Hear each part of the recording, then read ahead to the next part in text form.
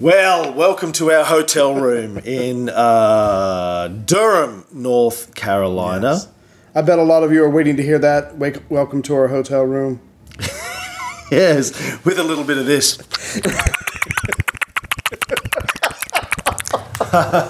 Cam, over there. Look, it's midnight, past midnight here on Saturday night. We've just come back from a huge dinner, like 16 people in a Cuban restaurant. And before that, we were at a cigar bar with a ton of people. That was nice. Look, so I've been here shooting this Christian documentary. Ray came to help out. We've had a ton of people turn up. Curtis Jensen and his wife, Tommy Mock and his wife, Catherine Colvard and her husband. Great people. Roscoe.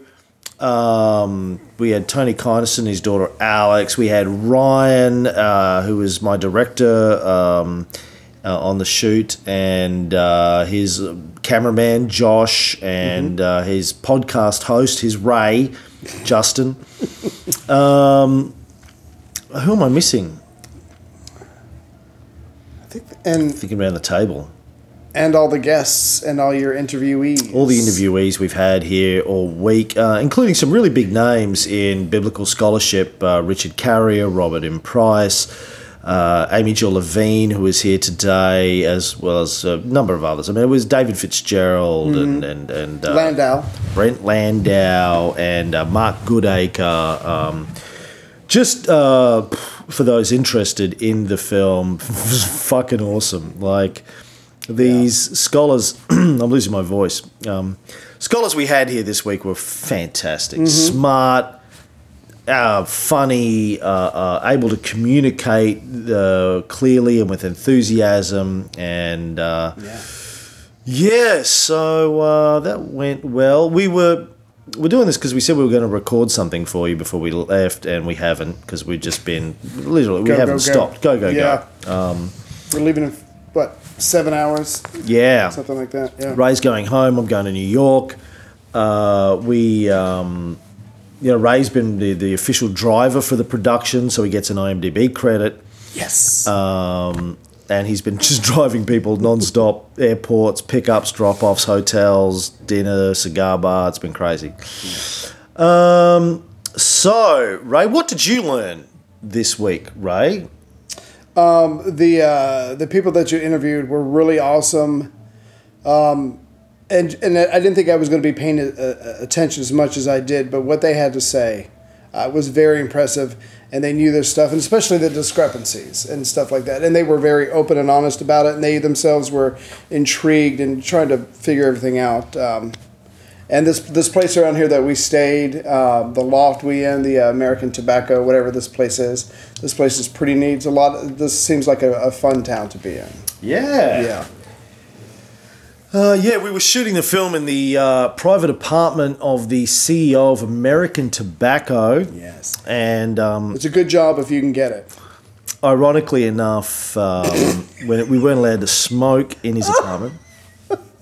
But yeah, we're in the Lucky Strike buildings. For those of you who have watched Mad Men, Lucky Strike was their biggest client, and we've been in the heart of Lucky Strike. Haven't seen anything of Durham outside of the trip to the airport, the hotel, and walking across the road to our filming location. We should thank Mike Schneider too for organising all of our we've got a bottle of champagne. Yes, we haven't thanks for the note, Mike. What else? So look, we haven't put out a show this week or last week, I think, or maybe we haven't put out shows for a couple of weeks. And we're probably not going to do one next week either, because I'm traveling. We did put out one last week. We did one last week. We did one this week. shows last Thursday. Of what? Renaissance? No. What did we do? I can't remember what we did last week. Anyway. Bullshit. Was it? Right. I think there's still one of those is sitting in the queue. I haven't had a chance to put up yet. Yep. But Julius Caesar, or Augustus Caesar, sorry, we haven't done anything for a while. So anyway, this is going to take the place of that. You can just listen to us chat. And then I don't get back till the end of next week in Brisbane. So it'll be the week after before we sit down and do some recording. I'm sorry. Yeah. It's just been crazy. And I think the Renaissance is up next, actually. So, what else do we have to say? What are some of your takeaways? Even though it's been a blur. I mean, it's been a blur for me, so I'm sure it's been a blur for you. Well, my major takeaway is that Ray snores, and I'm never sharing a room with Ray again. No. Ever. No. That was a huge mistake. I thought it would be cute and sexy, but it turns out it was a huge mistake. Well, for about 5 minutes, and then not so Then what much. are you going to do for the rest of the time? Yeah. The scholars, I guess my big takeaway is American academics know their shit. Yeah. And you were throwing everything at them, and they just... Well, no, that doesn't surprise. I know that they knew their shit, but their ability to communicate it on camera was astounding compared to the Australian scholars, who know their shit too, but they just don't perform as well.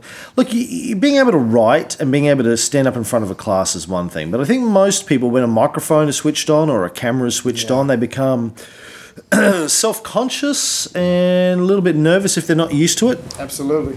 It's like the first time you sit down to record a podcast. You know, you're like, oh shit, what do I do?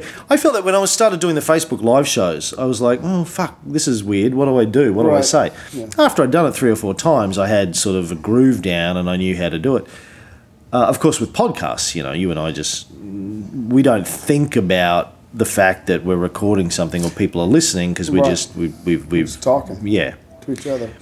But I think for people aren't used to that, it's nerve-wracking. And anyway, the Americans that came on the last couple of days obviously were just pretty used to this kind of thing. Jumped right into it. Yeah. I mean, it wasn't their first rodeo. They've been in films. They've, been on TV. They've done all sorts of... So they were just fucking pros, man, and they blew me away. So anyway, in terms of the film... I'm very, very excited. It's going to be fucking awesome, and it's because of these scholars, quite honestly, that we've been in front of the last couple of days.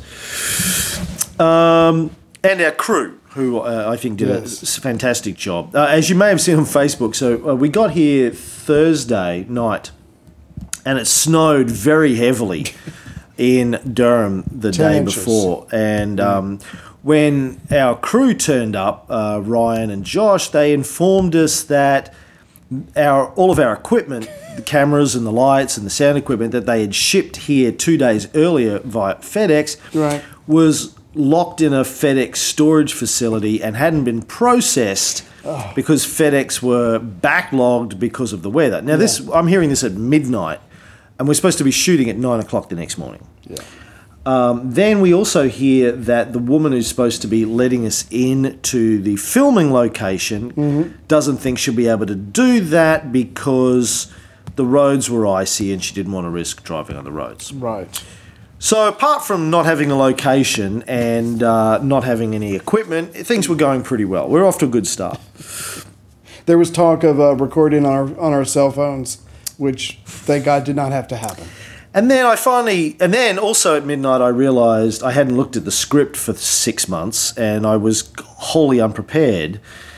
So I stayed up for a couple of hours that night and I had to turn an 80-page script into a 36-page script because I didn't have time to shoot the 80. So I did this big editing job. And then about 2 a.m. I went to bed and realised Ray was snoring and I didn't sleep. So... the next morning, not having slept for 48 hours, I started to do the interviews, and we finally got the equipment. Ryan, to his eternal credit, sweet-talked the FedEx people, got the equipment, did 2 trips on icy roads to get it to the location which we managed to get into. Right. And we started 2 hours later than we planned, but we just pushed everything back 2 hours and everyone was cool about it. Yeah. And we got it done. And big thanks in particular to David Fitzgerald, our first guy who came in the night before and then was sitting around twiddling his thumbs the next morning, but he was very cool about it. Yeah. And so anyway, that was that. But it all came together, and it was just, really, really good. One of my favorite moments today was we had one person left, I believe, to interview. We were going to be all done. Right? I say we, I don't mean me, obviously. And there's some huge noise coming from the floor below us, and Ryan's getting worked up because Ryan takes all this stuff seriously. That's his job. And Cam's like, we got to go tell those people to be quiet. So they started walking downstairs, and I just knew I was going to have to pull some resources together and post bail money. But Cam and Ryan went down there, were very nice, very charming. They explained that they were shooting a documentary about their Lord and Savior, Jesus Christ, and I think that brought them around, and they said, oh, yeah, sure, we'll tone it down. But the 15 seconds it took them to go downstairs to talk to the lady, I was just conjuring up all the possibilities, and none of them were good. But God was on our side, and it worked out. It was really quite amazing, and a testament to the people of the South. Yeah. We rang the doorbell. There was a bunch of apartments below the CEO's apartment where we were filming, and we figured out which apartment we thought it was coming from. Rang the doorbell. This lady comes bounding out. Hello!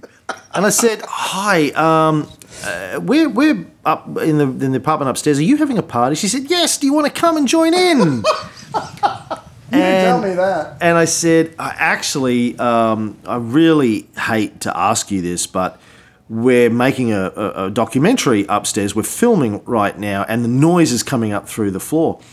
And she said, oh, I'm so sorry. She said, look, I actually live across the hall. What if we move the party to my apartment? Nice. Would that help? And I said, oh, that would be fantastic. She said, well, look, you need to come in and meet everybody. And I said... I was wondering why you were gone so long. I said, no. She goes, no, we're not going to do it unless you come in and meet everybody.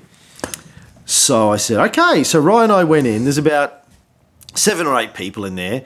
Some black, some white, young, old. Yeah. And she said, look, these people are making a movie upstairs and we're making too much noise, and they all had a laugh. And they said, what's the movie about? I said, well, it's about Jesus. It's a documentary about Jesus. They said, it is not. Come on. I said, seriously, I've got religious scholars flown in from around the country, very, very serious people, and we're trying to record this thing about Jesus and early Christianity, and all your party noises coming up and interfering with the microphones. And they were like, oh, they got it. Anyway, there was this old woman there, 85 if she was a day, long grey hair, her 4 front teeth missing. And she said, where are you from? Where's your accent You from? talk funny. And I said, I'm from Australia. She goes, are you single? And pretty much threw herself on me. And I said, honey, if you're prepared to lose the rest of those teeth, we can probably work something out.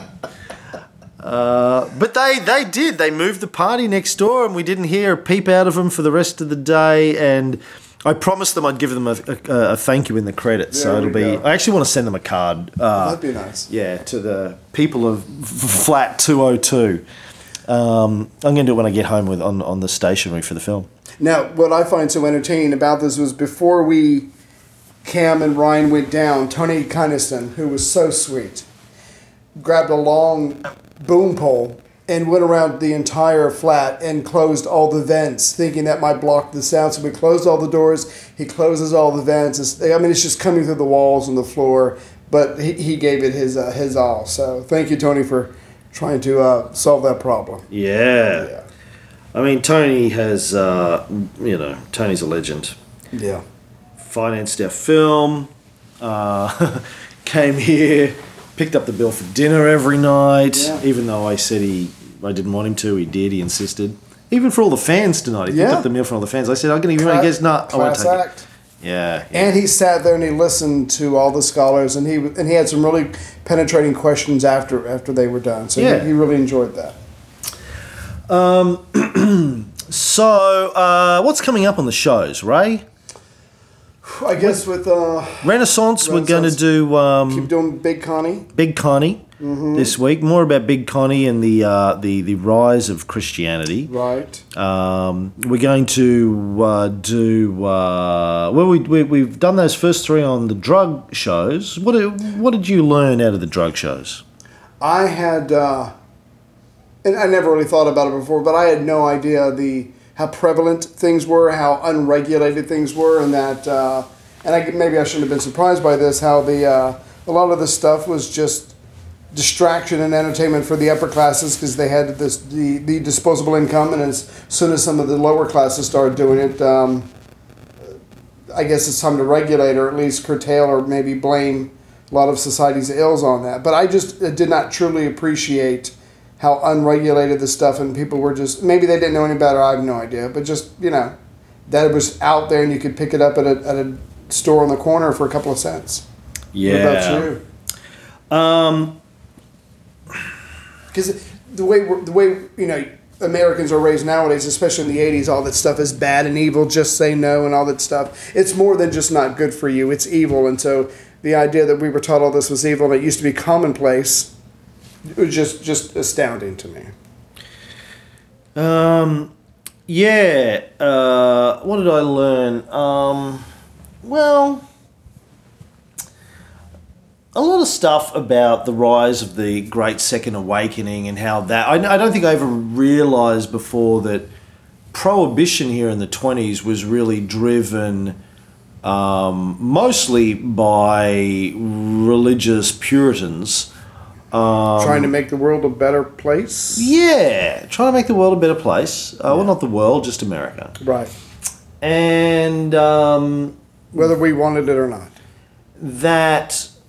part of the reason it was repealed was because thousands of people died from the industrial alcohol being poisoned, and the country needed the money to get out of the Great Depression.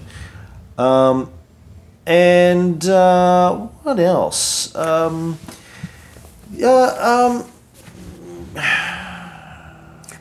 What I found interesting about that was it was almost, it didn't intend to be, but it turned out to be in some ways a social experiment when the majority of citizens, decent citizens, do not believe in a law, and it's something that they do not want.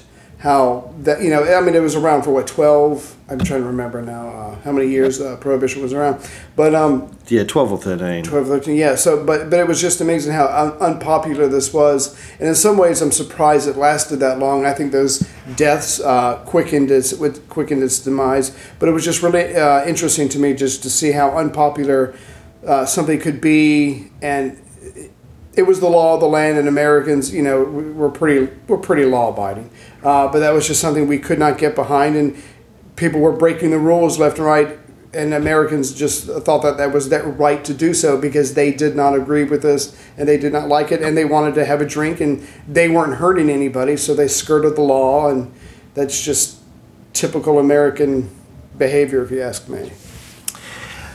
One of the other things that I was somewhat shocked at was learning how racist a lot of your politicians were in the early 20th century, particularly in the South, and it was Democrats. When they were rewriting the constitutions for places like Virginia, they were deliberately writing sections into the Constitution that would prevent people from voting who had an ever-increasing range of felonies, both major and minor, and that they were very open about saying, well, the reason we're doing this is so we can stop black people from voting. The guy who's in the Virginia House of... the guy from Lynchburg, he was Glass. This is exactly why I'm doing it. There was a literacy test and some other things, and he literally just came out and said, no, I'm doing everything I can to make sure blacks cannot vote. And they were just open about it and proud. Yeah. Yeah. So that's always shocking to hear. Yeah. What have we got coming up on Augustus? The next Augustus shows. We've done the horror show, the horror episode. Yeah. And now Julia is gone. You've got the broken-hearted 63-year-old Augustus pretty much by himself. What's gonna happen next? Tiberius is still gone. How is he going to run the empire by himself? He brings Tiberius back, I think. Yeah. Well, I was saving that as a Spoiler. Spoiler. Yeah, I think these guys probably know They that probably much knew story. that. Probably Yeah. figured that out. They know Tiberius is an emperor at some Yeah, stage. yeah. So they know, yeah. So I guess at some point soon we're going to be bringing Tiberius back. Down but not out, That's Tiberius. Yeah. A long way from. Where are we up to? Like 2 or 1? I think 2 BCE. Yeah, because Augustus has still got another 16 years Yeah. left in him. So there's cold compresses, baby. story left. People keep asking me still, what are we going to do when we finish Augustus? Are we going to keep going? Yeah, we have to. Yeah. Do we? We don't have to. We don't could have to. stop Right. No. and do something wanna else. keep going. Do you? Yeah. Okay. Yeah. Well, I guess we're going to keep going with that. What else have we got? Cold War. What's up? We're up to a Cold War. Did we finish? What we're going to do next in Cold War Mm-hmm. is we're going to go back and go deep on the Manhattan Project. Nice. I want to go back to Leo Szilard recruiting Albert Einstein and Robert Oppenheimer and all of his physicist friends to write a letter and get Einstein to get it in front of Roosevelt. Right. Because he's the only one who could. Yeah. Yeah, the rest are just nerdy scientists. Yeah. But Einstein had the fame Well, and he's the got the celebrity. hair. I think really. And so in the 30s, they are concerned that the Nazis are working on a nuclear bomb, and they go to Einstein. They go to Roosevelt. Well, they go to Einstein and say, "Can you get this in front of Roosevelt?" Which he does. And Roosevelt approves funding for the Manhattan Project. And I really want to tell that story. Mm-hmm. By the way, when I was in LA earlier this week, being very well looked after by Victor Santoki, thank you, Victor. Mm-hmm. Extremely generous. Took the day off work. Big shot attorney, Victor. Picked me up about 10 o'clock in the morning. Drove me all around LA, took me to get a phone card, took me to lunch in Alvarez Street in Little Mexico, took me to see places where Blade Runner was filmed and some Nice. artwork, and then we went out to dinner, big group of people, and then I stayed in his guest house at his mansion in Pasadena. Very nice. So thank you, Victor. Mm-hmm. But I was going somewhere with that. So Victor's house is right next door to Caltech, where Robert Oppenheimer,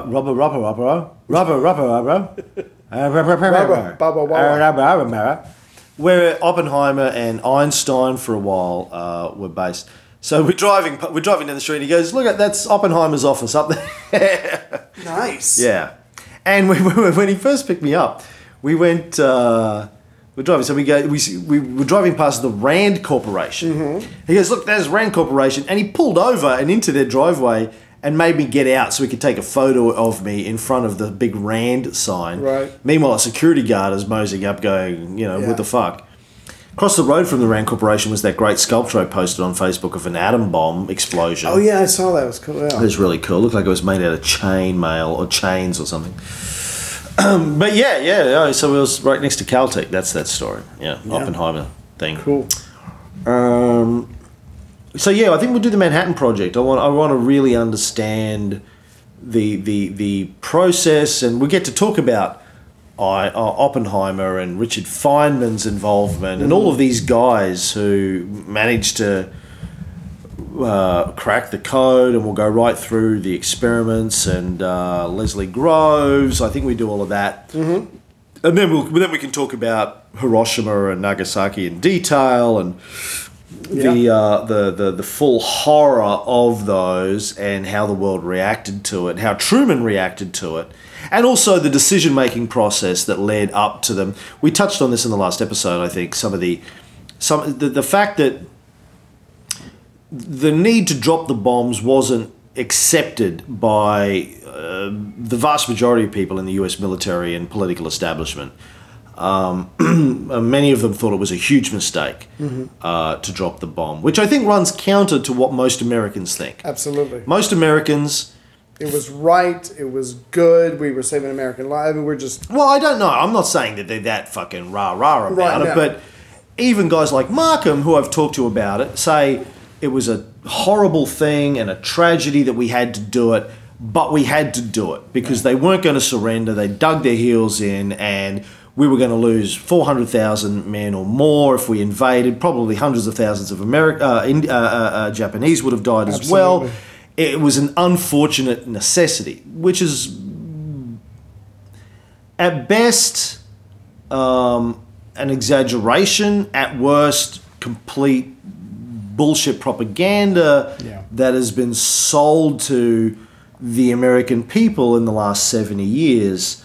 So we're going to go through that and tell that story, I think, and we're going to look at the case for it and against it in a lot more detail, and then go into the bombings themselves, etc.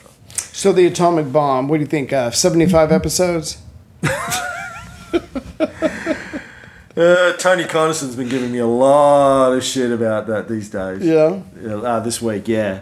These are the only guys who start off a series about the Renaissance in the 400s. And I said, wait. That's not fair. We started in 300. Right. We wanted to start with the dinosaurs. Yes. But we just needed people The to Big Bang happened. Right. And then... Yeah, Tony's been giving us a hard time about that. Yeah. So that's the shows coming up in the next month. I apologise again for us taking a break, but hopefully you appreciate that... some awesome is going to come out of it, because I really enjoyed those interviews. This fucking Oscar's not going to win itself. No. Basically the way I look at it. Yeah. Have you started writing your Oscar speech? I don't need to write speeches, you know. You'll probably write it as you're walking up to the podium. I'll get up and say, I want to thank me... all the hard work. For all the hard work. Yeah. My spiritual coach. Again, myself. Me. Yeah. No, look, yeah. No, you should do a Matthew McConaughey. You know, there's me, but I think about me in the future that's even better. And that was the me that I wanted to bring up here tonight and say thank you for, thank you. And time is like a circle, man. all right. No, look, I genuinely, I'm sorry we haven't put out a show, and we won't put out one. There might be a bullshit filter if I can figure out how to edit it on the plane tomorrow in New York, on the way to New York or whatever. But anyway, hope you guys are, because I know we took a break over Christmas, and then we're taking another one, and it's just January, but... we're going to get back into actually, we didn't take a break over Christmas, did we? We worked through Christmas. Well, I went to New Orleans and we missed a week. When was that? October? November? November. Fuck, I guess. Yeah.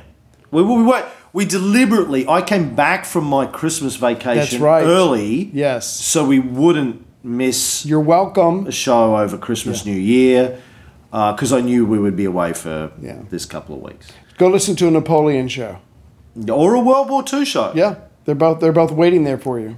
Or some of our old shows. Don't listen to the old Julius Caesar show. I started to doing that on the plane on the way here from across the pond from Brisbane, and I was like, my God, this is terrible. Who are these guys? Yeah, the first Julius Caesar episode is woefully bad. I don't know how you guys ever got this far. Thank you for... I want to thank all the fans in LA who came out too to have dinner with me, whose names I can't remember because it was 3 days ago, and it's 12:30 at night, and I haven't slept for 3 days, and I've met 1 billion people. But you know who you are. That's right. Thank you for coming out. I remember. No, I don't even remember who that was. But yeah. Thank you. Yeah. You know. Yeah. Yeah. Dave Shafi was there. I remember Dave. Right. I remember Brian Simmons was there, not to be confused with John Simmons. Two different people. And there was other people. Yeah. Yeah. You would know John because he'd be like, "Good day." Yeah. Yeah. So, what? Have we covered all the shows? Bullshit, Renaissance. Yeah. Augustus, I think we covered it all. Yeah. Good gracious. Yeah. Yeah. So what else, man? What do we want to tell people? I wish you could have been there for the full interviews for all these people, because even though Cam's got to edit the heck out of it. Oh, DJ Billy P was in LA. Really? Yeah. Still said he's still waiting on that coffee mug that you were supposed to send him 4 years ago. And I told him to sign his autograph on the back of a $20 bill and send it to me. He said it told him to sign your nuts. Sign my fucking nuts. I meant to give Ryan and his crew coffee mugs. Damn. Oh, really? I meant to give them that bottle of champagne. I think they're smoking weed over there anyway. Are they in their room tonight? Yeah, they are. Yeah. Actually, we should just... I'll give them that bottle of champagne. You don't mind, do you? No. No, we're not going to drink it. Thanks, Mike. Yeah, thanks, Mike. For the sentiment. Anyway, I don't know what else to tell you, folks. We'll be back and rocking and rolling. Yeah. Yeah. All right. Talk to you soon.